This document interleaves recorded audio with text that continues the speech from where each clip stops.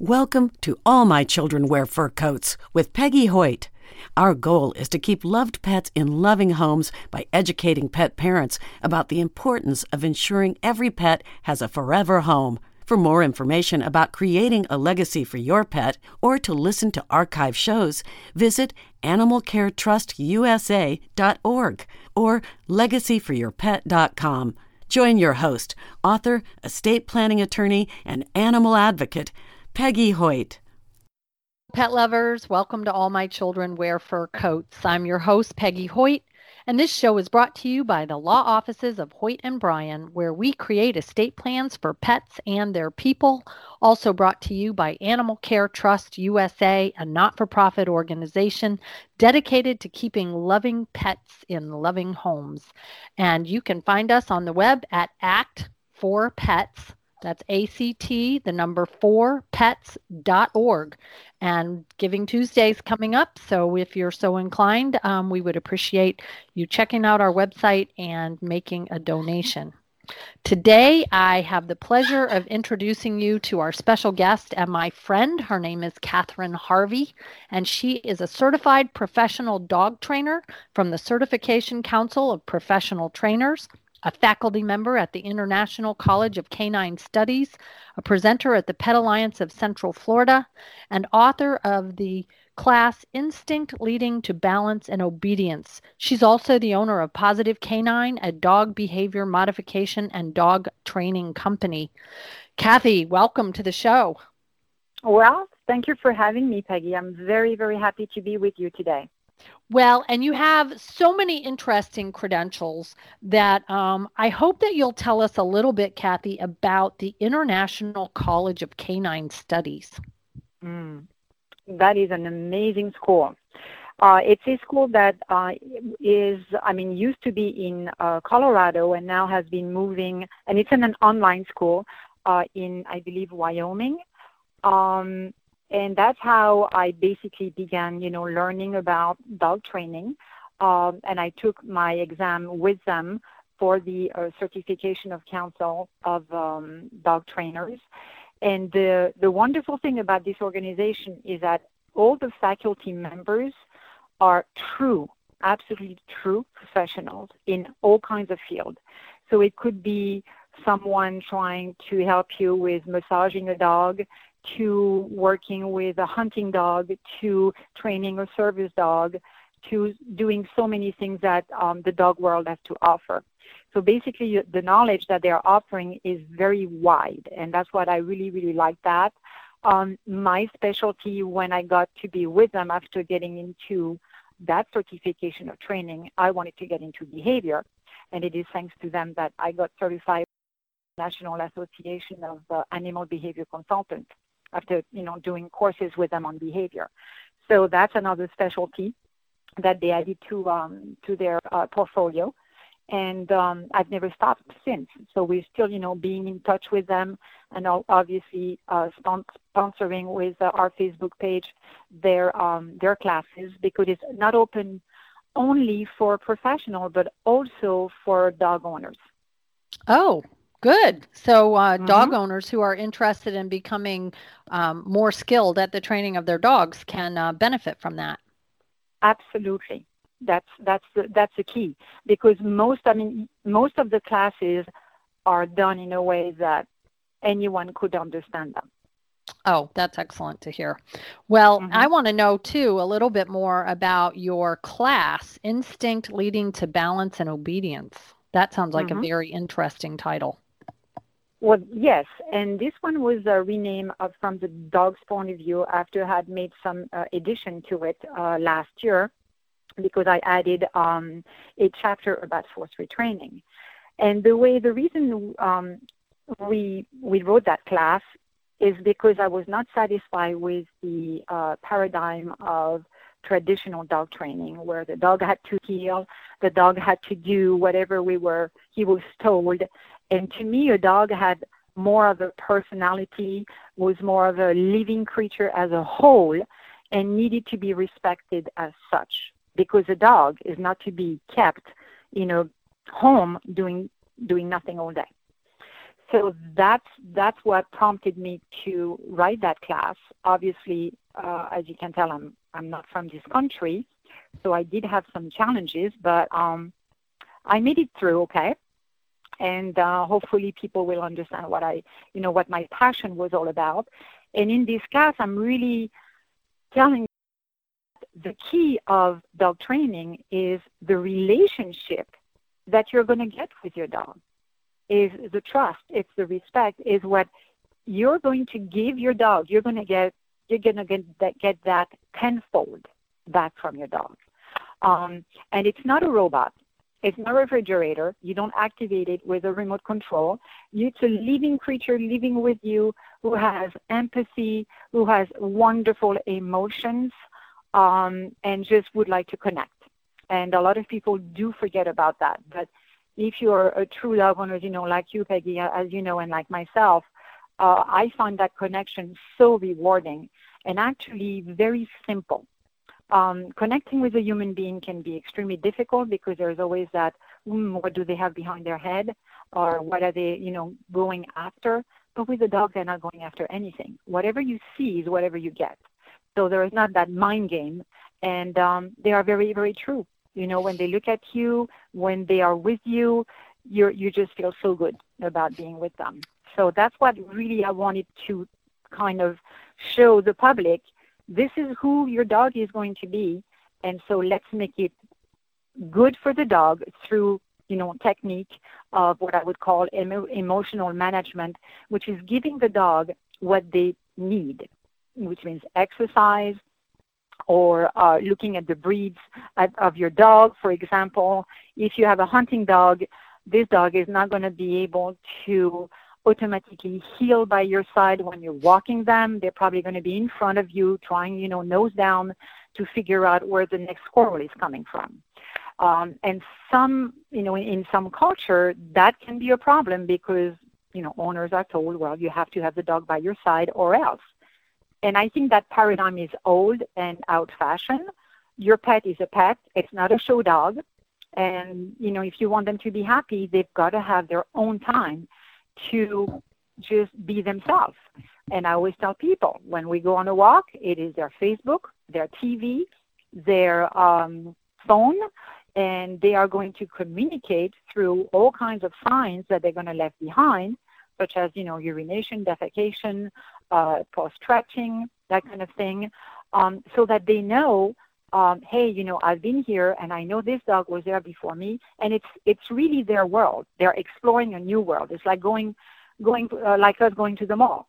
If I were to tell you, well, Peggy, we're going to have to go to the mall, but you're going to have to hold my hand and we are not going to stop. We're not looking at any shop window whatsoever, and we're just going to get through that. Well, I promise you, you'll never go back to the mall with me ever again. Because right. What's the point? Yeah, that would seem a little unfair, of course. Yes. You won't be able to spend all your money and looking at all the shop windows. Well, the same thing for dogs. Dogs need to stop. It's not if you want to exercise and you don't have a husky, you're going to have a hound dog. Well, it's going to be more, nose down than running. So it's going to be not the right dog for you to exercise with. So they really have to have, time for themselves to be able to do the things that they love to do. Otherwise, you're trying to get a creature to fit in our box. And our box is our culture. We have our lives, but they're not going to have any lives because they're going to be in the house doing nothing all day long. And that type of nonchalance on the owner's side is really going to create some anxiety in the dog's mind because they have absolutely nothing to do. Right. So that's very important. And that's what I wanted to show. And obviously the 4-3 training chapter was how can you achieve those things if you want just to do pure training through operant conditioning through positive reinforcement. Well, and I know that positive reinforcement is really your catchphrase for how you want the world to interact with dogs, and I really admire you for that. You did make me chuckle, though, Kathy, because you said that dogs really don't have a secondary agenda, and that made me laugh because, like, when I sit down to have a sandwich, I think my dogs do have a secondary agenda. You're right. That's probably the only time. Because they start doing all kinds of things, dancing and twirling and barking and doing all kinds of little watch me techniques to see if they can't get a reward. But I guess that's true. probably because they have me pretty well trained. Absolutely, because you're reinforcing that behavior every time. So now we're back to training. So they are very obvious in what they are doing. They are very obvious about it. That is true. So I love what you said about, going to the mall, and we have to remember that when we take our dogs out, that this is their opportunity to interact with the world and to smell and to see and to sniff and to do all of the things that dogs do. And I know that you're a big proponent of free walking, or I don't know what you call it, but that's what I would call it, where I remember one time you took me out in the woods with my dogs and we had everybody off leash going for a walk. Yes, absolutely. And you didn't need to take a Xanax, which was really good. A lot that of my was clients really have to good. take Xanax, you know? So I'm glad you didn't bring my husband, or I might have had to take a Xanax. Yes, and it's following for a dog is something that is really innate. And if you do a good job in terms of trust and respect them as living creatures, there is no reason for them not to follow you. Because, when they were puppies, they were following their mommies, and kids would do the same thing with us. So I was basically taking advantage of an instinct that they have and guide them slowly through the process of following us, but still giving them the freedom to do whatever they wish to do. But it always has some limitation, because I would say, okay, you went too far, then I'm going to call you back. And that's called an off-leash recall, and I want you to come back. So when you're in the middle of your living room doing this, that's easy. There's no distraction. In the middle of the woods, that's a little bit more questionable, because if you have a beagle, your chances of having that done are slim. So what I use in those instances is to have what we call a training leash, which can be 50 or 75 feet long, which allow dogs some freedom and also to be safe, with us. But most of the dog, especially my dog, I wouldn't have absolutely any problem for them to come back to me. So I thought that's the ultimate that you can give a dog. And I give that to my dog every single day. And I think that's probably why they are so balanced. Walking on free walking also has a wonderful way of giving dog choices. And in zoo training especially, animals have choices. And the choices is very easy. If you do what I'm telling you to be rewarded, and if you choose something else, good, bad, or indifferent, nothing is going to happen. You're not going to be shocked. You're not going to be hit. There will not be any punishment, but you're not going to get rewarded. And at one point, the animal is going to have to think, well, is it really worth it for me to do this in order to get, a reward? And just to change the subject slightly from dogs to elephant, for example, elephants are very dangerous animals, very, very big. And I was watching on the zoo on television that the elephants were invited, not forced, invited every single day to take showers. And those showers, if they wanted, they could go in or they could not. Whatever they wanted to do. And every time they came, they got bananas. Every single time. Not one elephant never refused to go and take a shower. It was their choice. But when you have an elephant that is thousands of pounds, it's not like you can take a rope and say, well, excuse me, but we have to take a shower today, and just grab the poor thing, because you are going to put your life in danger. And that's what people don't understand. You're going to train dogs exactly the same way that you're going to be training an elephant or a seal or a dolphin or an orca or a snake. Same way. A human as well. I was going to say, or maybe even a child, right? Absolutely. We all respond to what we call the quadrant of learning theory. We go to work, we get a paycheck. And when we go to the bank and cash that paycheck, that's a real reward. And I don't think if you were to volunteer with an organization and you don't get in the first week your free T-shirt, you're probably not going to continue doing it because you didn't get rewarded. So it works for humans, it works for dogs. I love your approach. And, I have a lot of dogs. And in fact, the way you and I got to know each other was because I had some, what I would call, quote unquote, problem dogs. And they liked to fight each other, and they also liked to fight other dogs. And so we did have an opportunity to meet as a result of Fawn and Toby. And I remember Fawn. Yeah, so that was very fortunate for me. And I thought what was interesting was the first time that you came out, you just wanted to observe the dogs and my spouse and myself and our interaction with the dogs. And I thought that was very telling. Do you usually do that, Kathy, when you meet with somebody for the first time? I usually do this, Peggy, because we are trained as behavior consultants to understand that behavior is in the environment. So this is why it's so important for me to come to your home and assess basically according to the environment of where the dogs are going to be and where the humans are going to be, why are they going to be acting that way? And if you wish at any moment, and it's true for any creature, to change someone's behavior or a dog's behavior, all you have to do is change environment. And that's one of the beauty about, dog behavior modification is, and I'll give you a clue, some kids that are autistic, if they're going to have at one point a crisis because of a stimuli, then the first thing parents are going to do is to remove the child from that situation.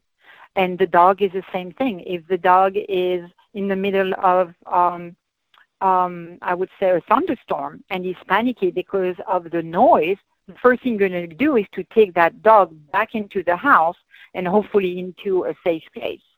And that fear is going to be subsiding.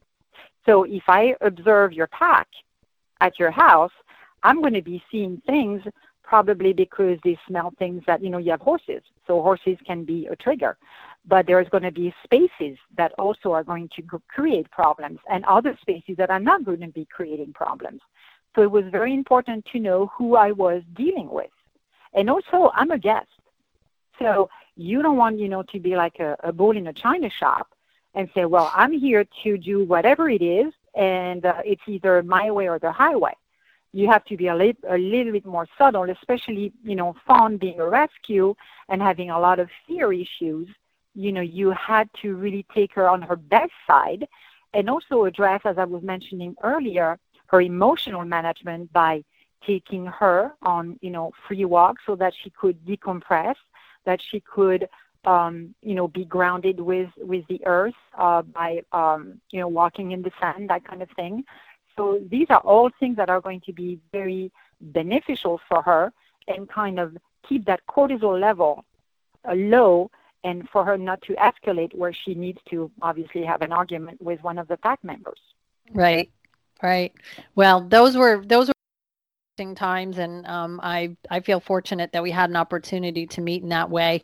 And today I feel fortunate being able to share you with the listeners of All My Children Wear Fur Coats, because you have a very positive mission. And in fact, the name of your organization is Pawsitive Canine, PAWSITIVE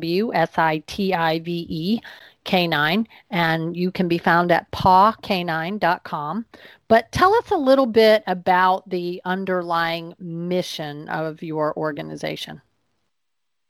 So I started Pawsitive Canine, and I got involved into the Source Free Trainer Network of Central Florida because I was told that certain trainers, and remember our industry is not regulated, so anybody can be a trainer. Tomorrow, if you want to be a trainer, you can say, Hoyt and Bryan training class, everybody would come, but you don't have any credential, it doesn't matter, you can be a dog trainer.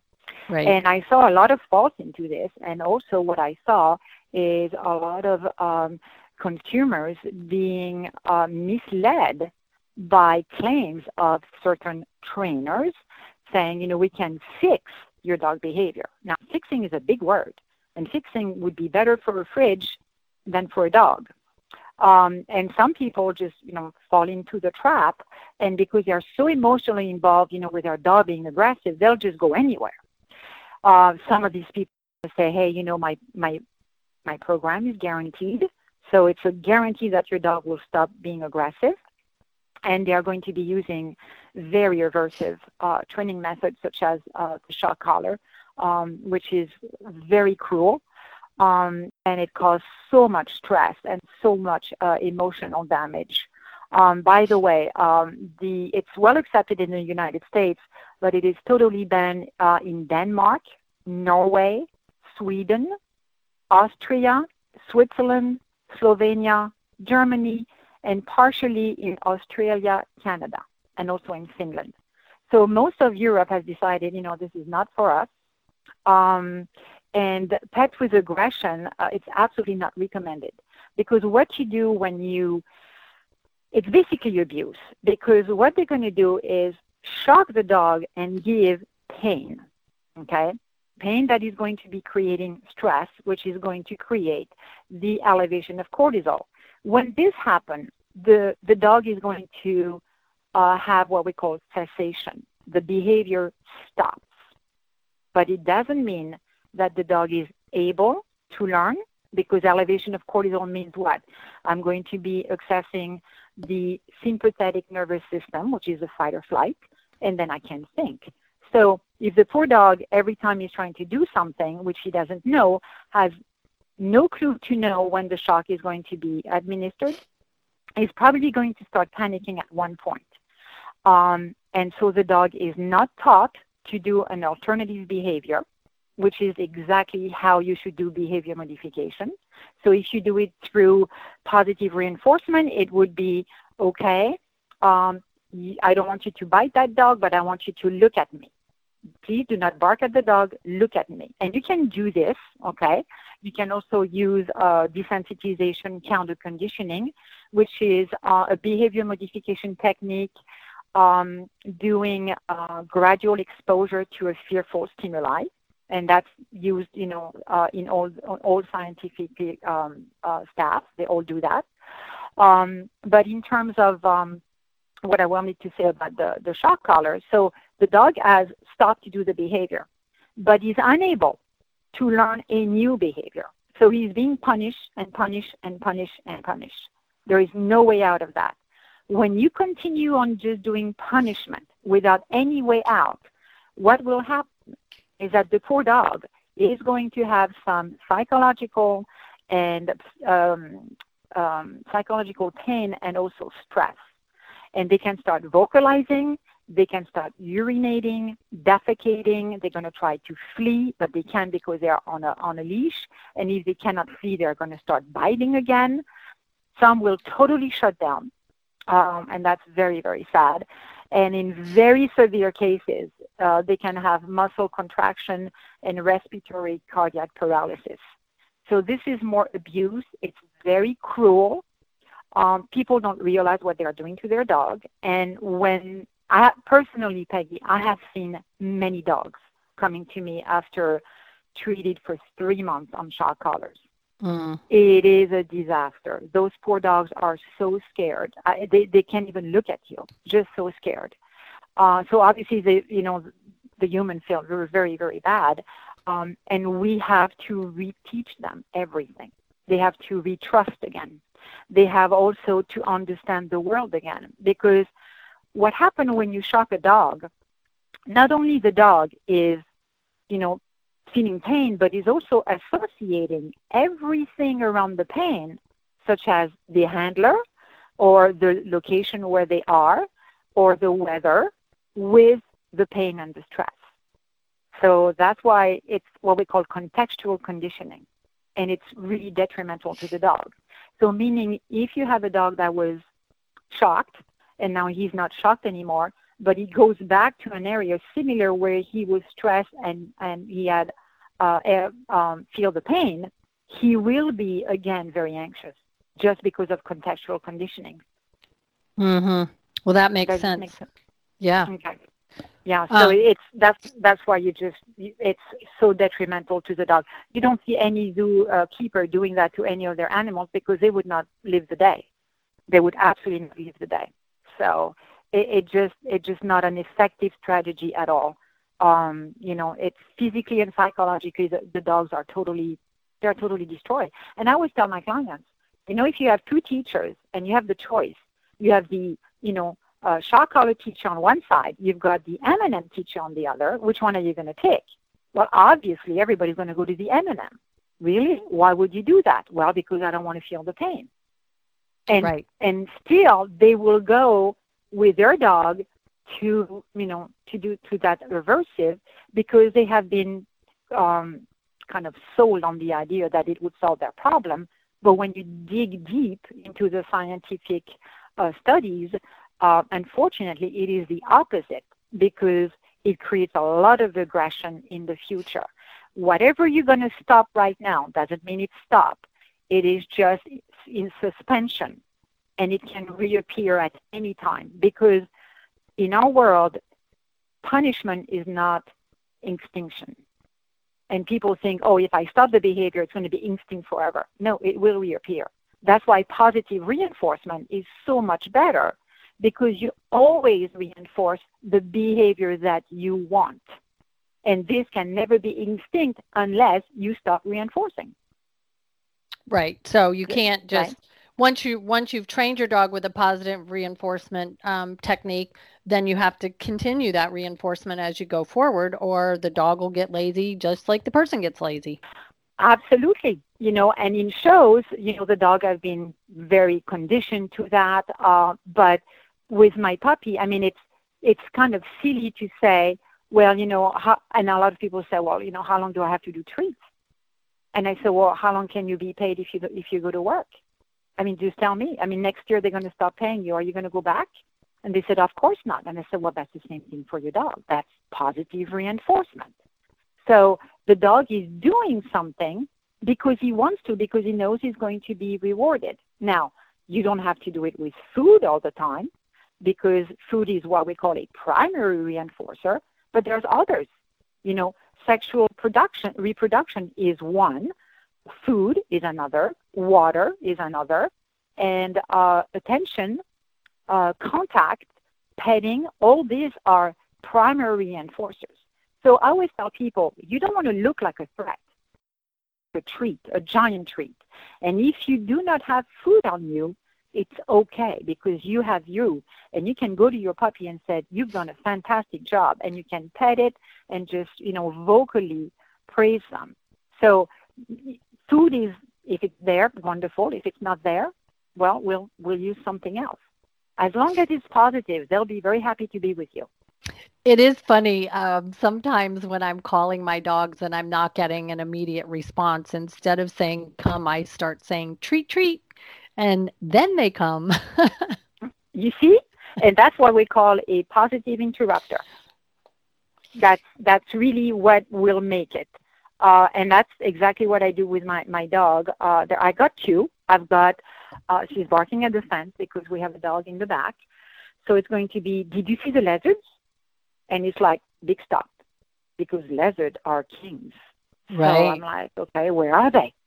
And she said, well, I don't know. So I said, oh, I think I saw one. And she's gone, right? Forget the dog behind the fence.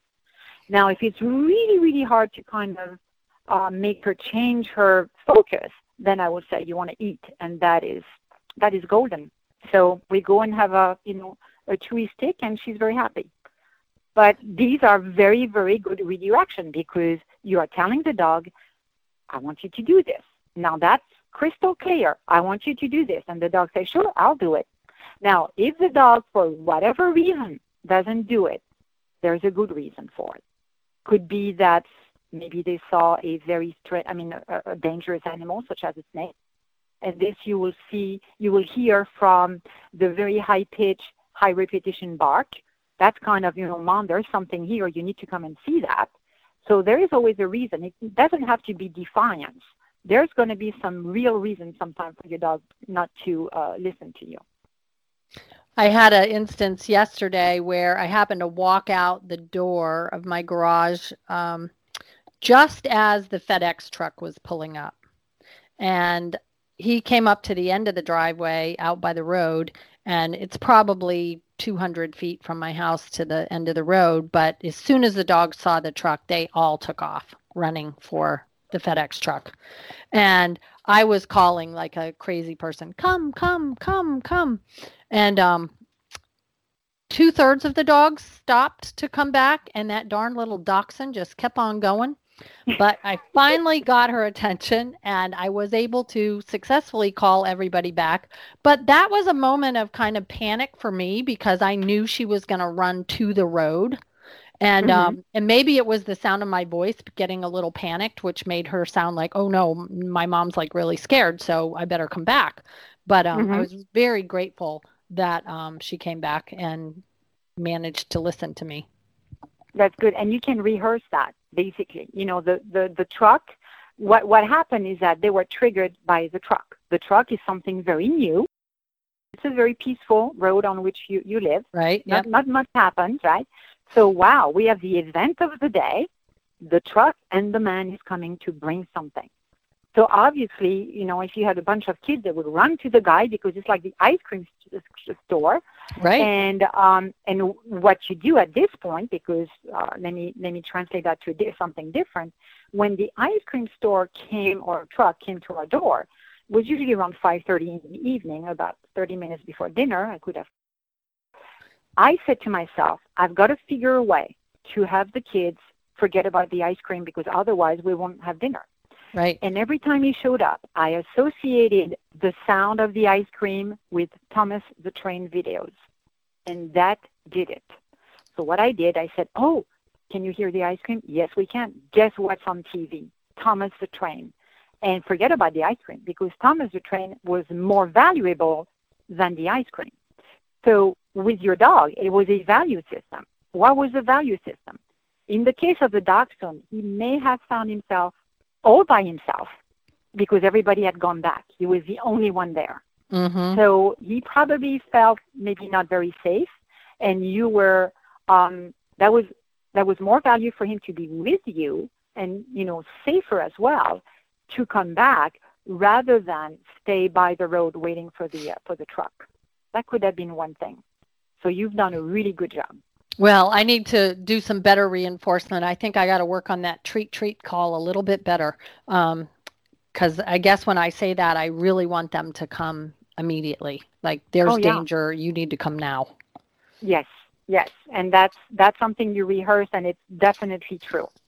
Absolutely true. And you give them, you know, I always have treats in my pocket. Well, yes, you would. That's okay. True. That you're better than I am for sure. Or in your garage, you could have. Yes, in your garage, you could have that. Yeah.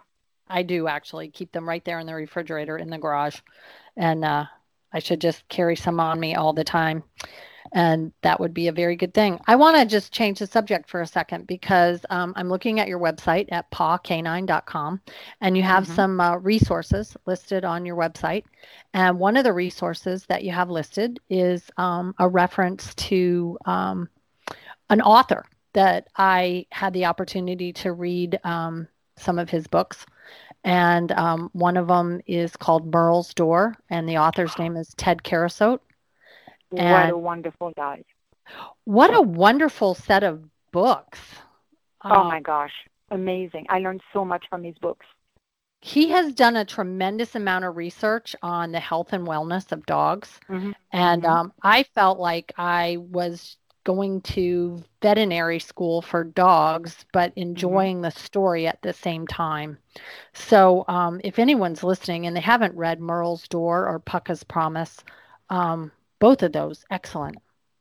Absolutely. And that is the first time that he was talking about cancer, going with, you know, Merle's was his cancer. Also, he has some very interesting nutrition information.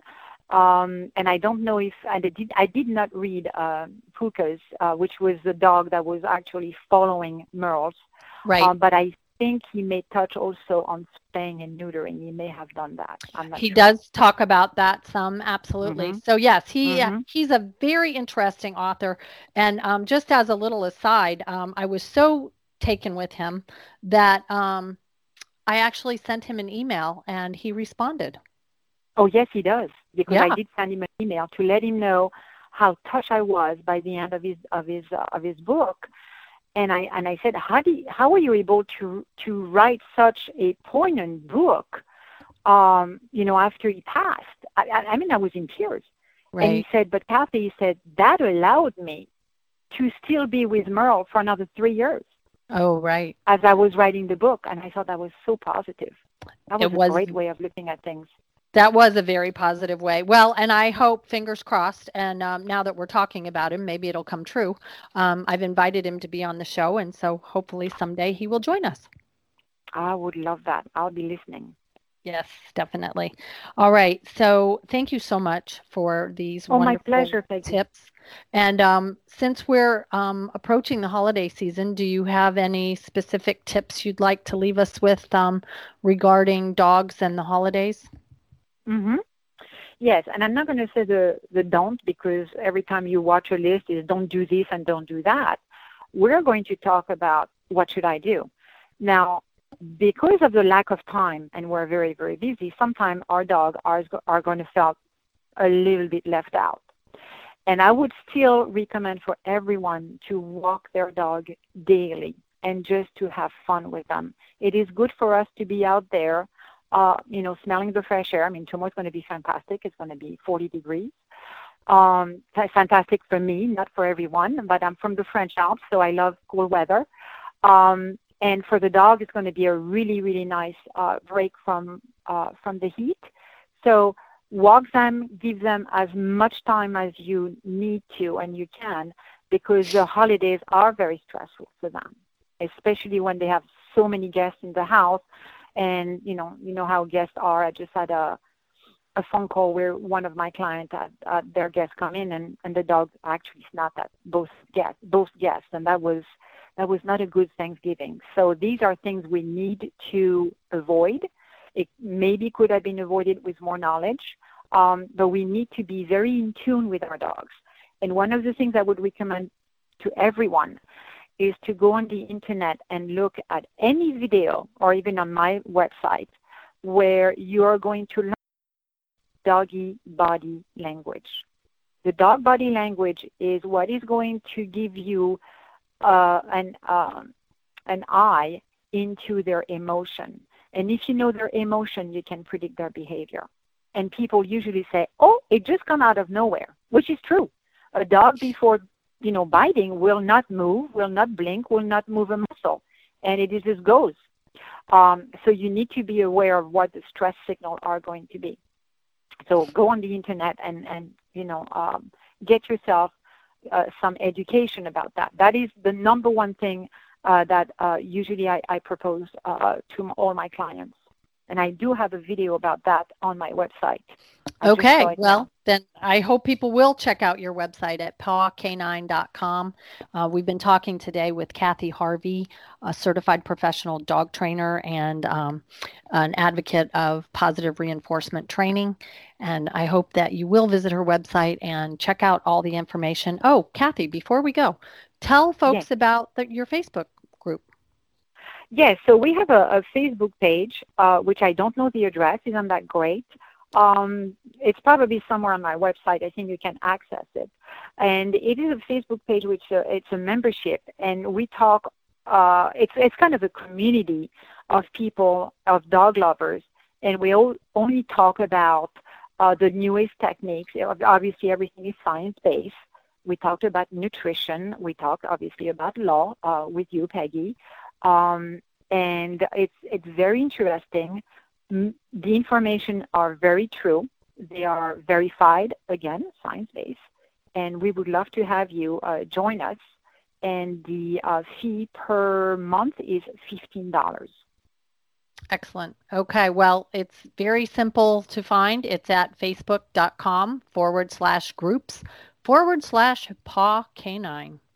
And it is a private group. So if you want to join the discussion about positive reinforcement and talking about other behavior modification philosophies and just good dog philosophies and sharing pictures of your beautiful pups and getting into a community of people that are very positive and forward thinking, I hope you'll join us. Thank you, Peggy. You are so welcome. So thank you, Kathy. We really appreciate you being here. And I thank each of the listeners for joining us today on All My Children Wear Fur Coats. And I would encourage you to visit ACT4Pets, ACT, the number 4, pets.org for Animal Care Trust USA, where we keep loved pets in loving homes. And thank you for joining us. And we'll see you next time. And until then, you know my personal philosophy. It is, until there are none, please adopt one. And we'll talk to you later. Happy Tails. Thank you for joining us on All My Children Wear Fur Coats with your host, Peggy Hoyt. We hope you learned something valuable for the benefit of your pet. We want to keep loved pets in loving homes by educating pet parents about the importance of ensuring every pet has a forever home. Get more information about creating a legacy for your pet at animalcaretrustusa.org or legacyforyourpet.com. Buy a copy of All My Children Wear Fur Coats, How to Leave a Legacy for Your Pet on Amazon. Join our email list or make a donation. Pet professionals and advisors are invited to join our Trusted Advisor Network. Until next time, happy tails!